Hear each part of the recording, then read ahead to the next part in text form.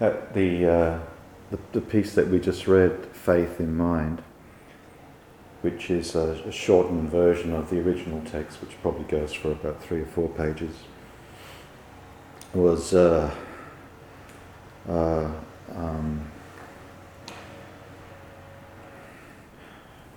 credited to the third ancestor, or the third founding teacher.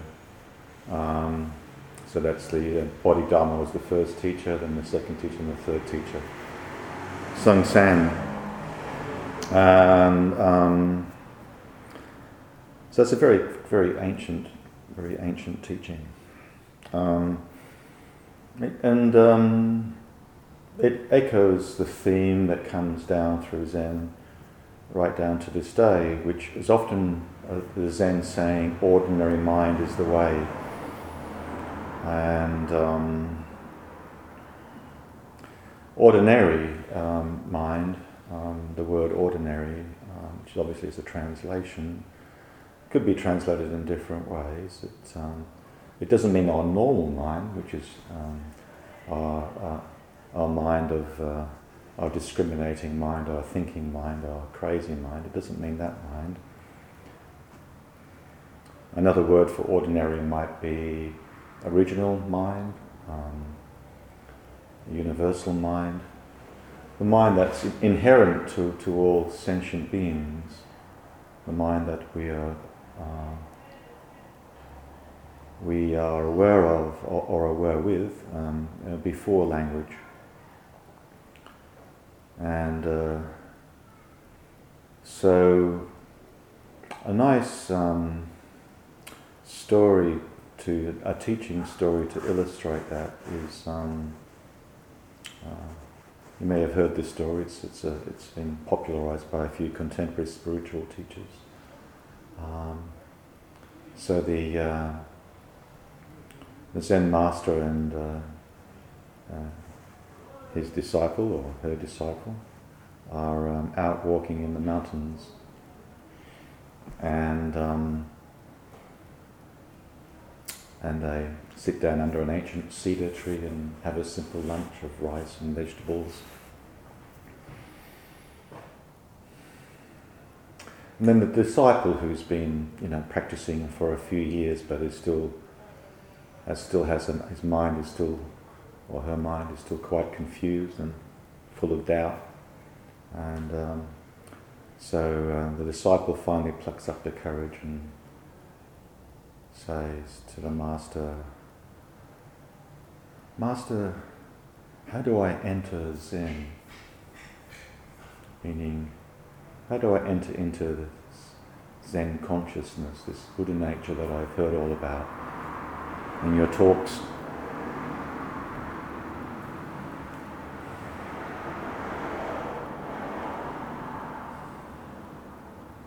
And there's a silence that lasts for a few minutes.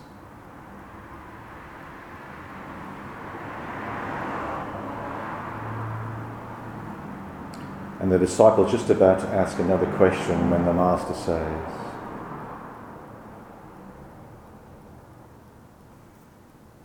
"Do you hear that mountain stream in the distance?" And the disciple listens very intently.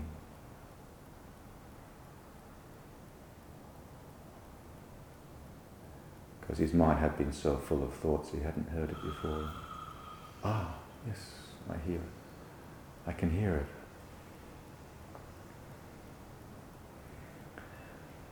And then the Zen master, as Zen masters often do, raises his finger and goes, "Enter Zen there." That's the first part of the story.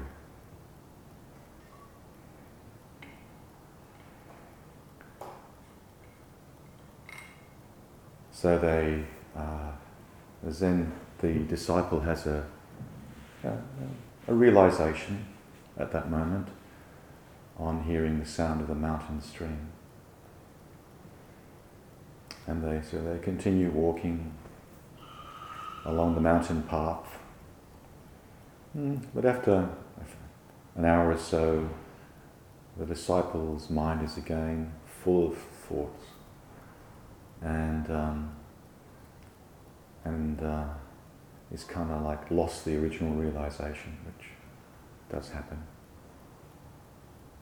And then, so he asked the master another question. He said, Master, if I hadn't been able to hear the mountain stream, what would you have? How would you have answered then? The master stops. He turned around and looked at the disciple, raised his finger, enter Zen there. And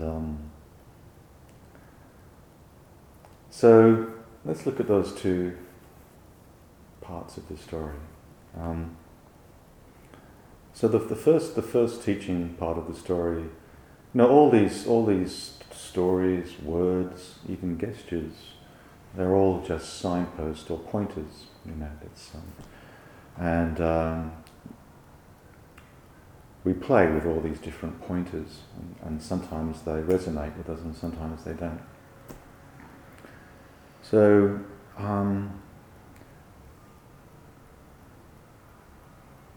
When we think of ordinary mind or original mind, it's often I find it helpful to think of the idea of the figure and the ground, or the background. And so foreground, background, or figure ground, that Gestalt idea.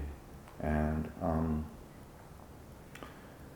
so there's a sense in which the foreground or the figure is the mind, that the discriminating mind that causes a lot of our suffering. The mind of duality, the mind that gets caught in language, the mind of that also stirs up various self-centered emotions. And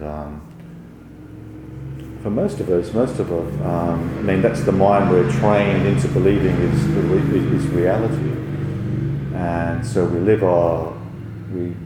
the kind of reality we are immersed in comes from our identification with that mind, and often we just the background or the ground becomes something which is never really appreciated, or very little attention is paid to it.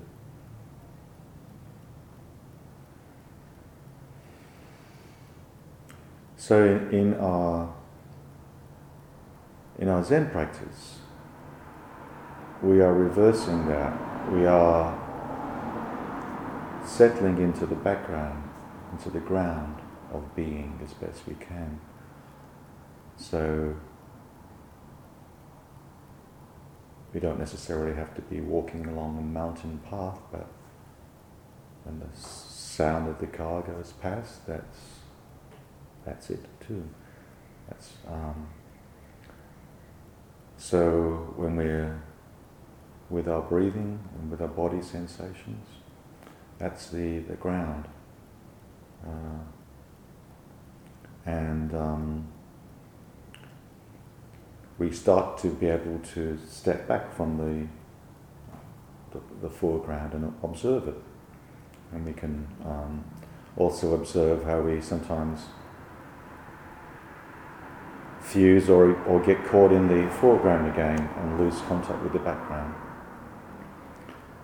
So often in our practice, it's a very gradual process of this sense of settling into the background, getting lost in the foreground, coming back to the background, and so on. Sometimes it can be a radical,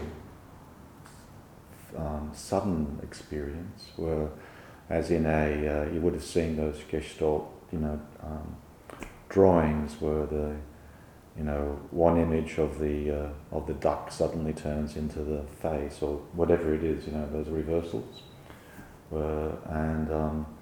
So sometimes, we can experience the foreground just completely dropping away, and we experience the emptiness and the absence, which is the ground of being.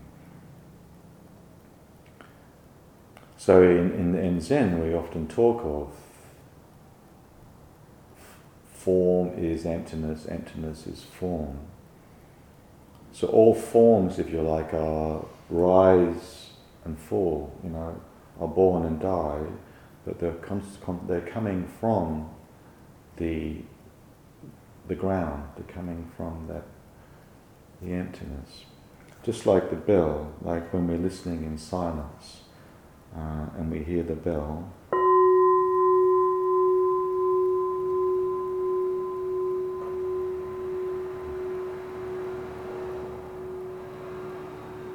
it is born and then it slowly fades away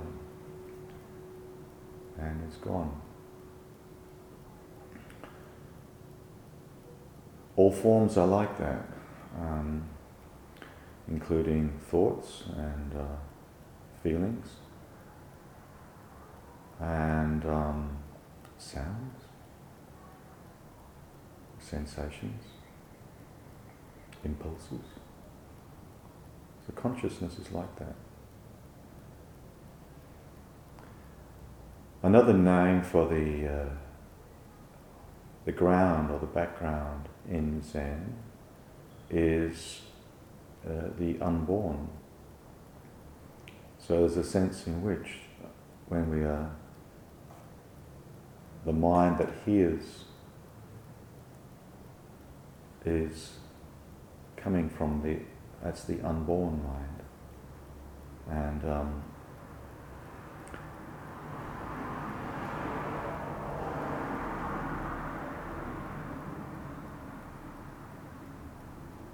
so that's a very central part of our practice, is when we're practicing Zazen. We're touching each moment. We're returning to the source, and the source being that unborn, the ground of being.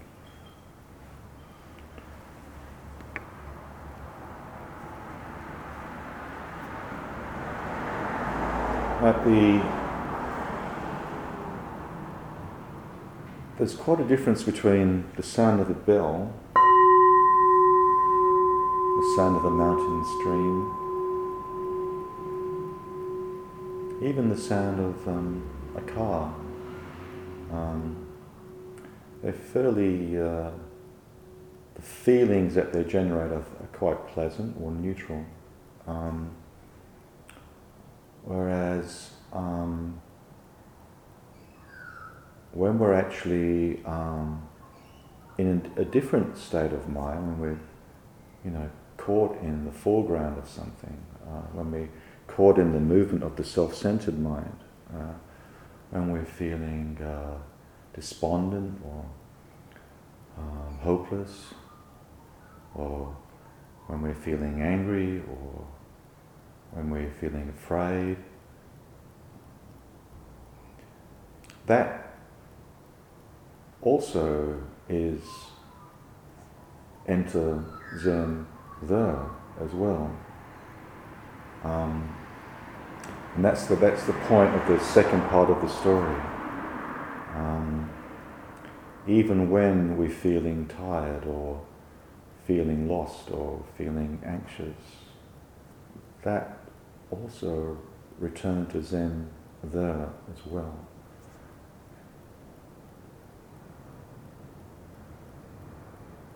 Because this very moment is nirvana. This very body is Buddha. This very place is the lotus land. We're never separate from it. So when we're caught in the duality of anger or anxiety, fear, enter there. Come back to the direct experience of the experience in the body.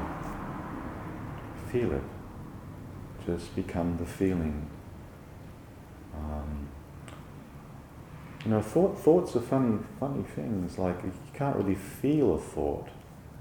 But the meaning or the interpretation that a thought brings to our feelings, it's kind of like a thought is like almost like a, if the lake is our feelings, and then the thought, like as a pebble is thrown into the lake, then all those rings that are going, that that escalation of the feeling that both takes over our body and mind and can also go out to other people, a sense of that contagion of emotions. And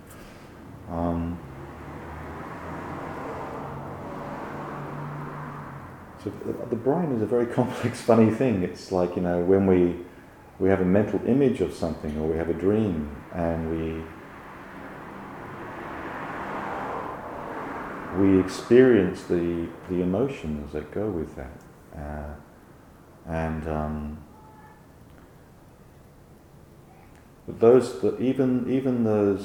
even when we're caught in those self-centered emotions and we're in the grip of them, we just would come back to the feeling. And if we can step back from the kind of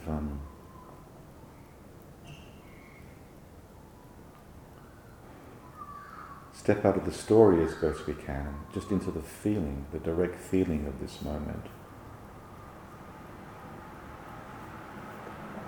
Enter Zen there.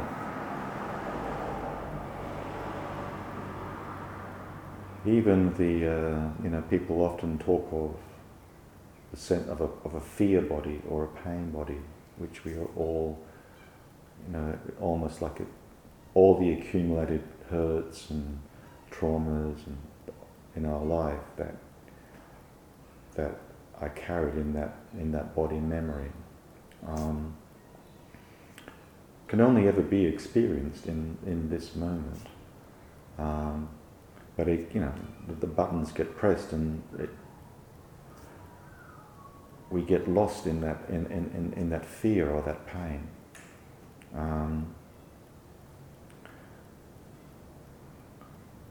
But if we can remember to enter Zen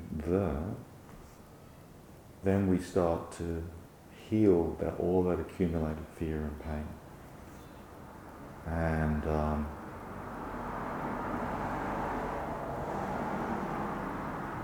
we stop wanting to run away from this moment. This moment is all there is. And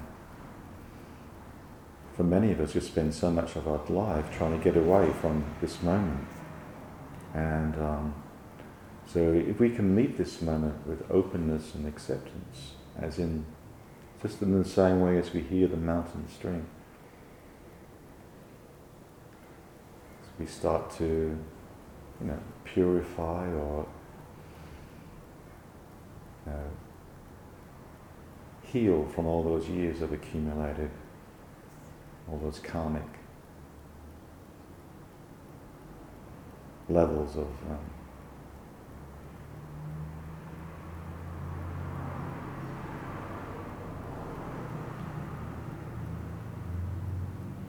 that have been stored in our unconscious memory. And we touch on the ordinary mind, which is boundless.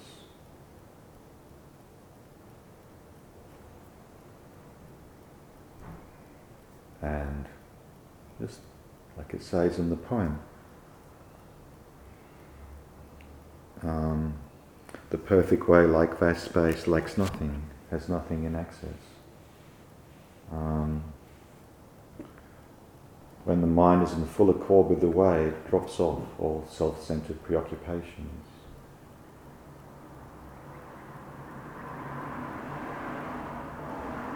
Once we've gone beyond self and other, there's just this non-dual experience of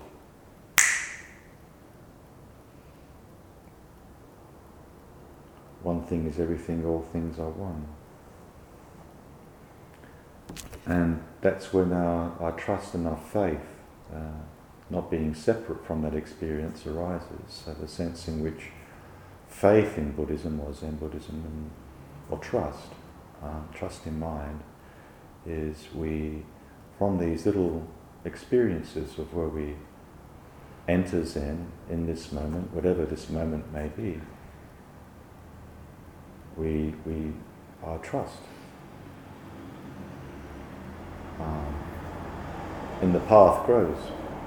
It's nothing we have to believe in. It just comes from our practice. And practice is everything. So I will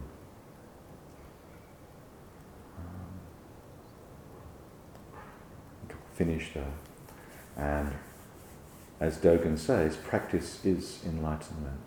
So practice is not about trying to get anywhere, trying to achieve anything. Practice is just returning, entering this moment, moment after moment, without discriminating between what's a good moment or a bad moment. All moments are good, which transcends the normal good and bad. Even when we're feeling tired and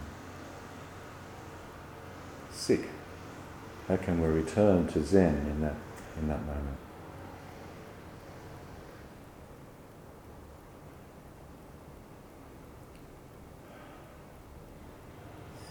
Just breathe.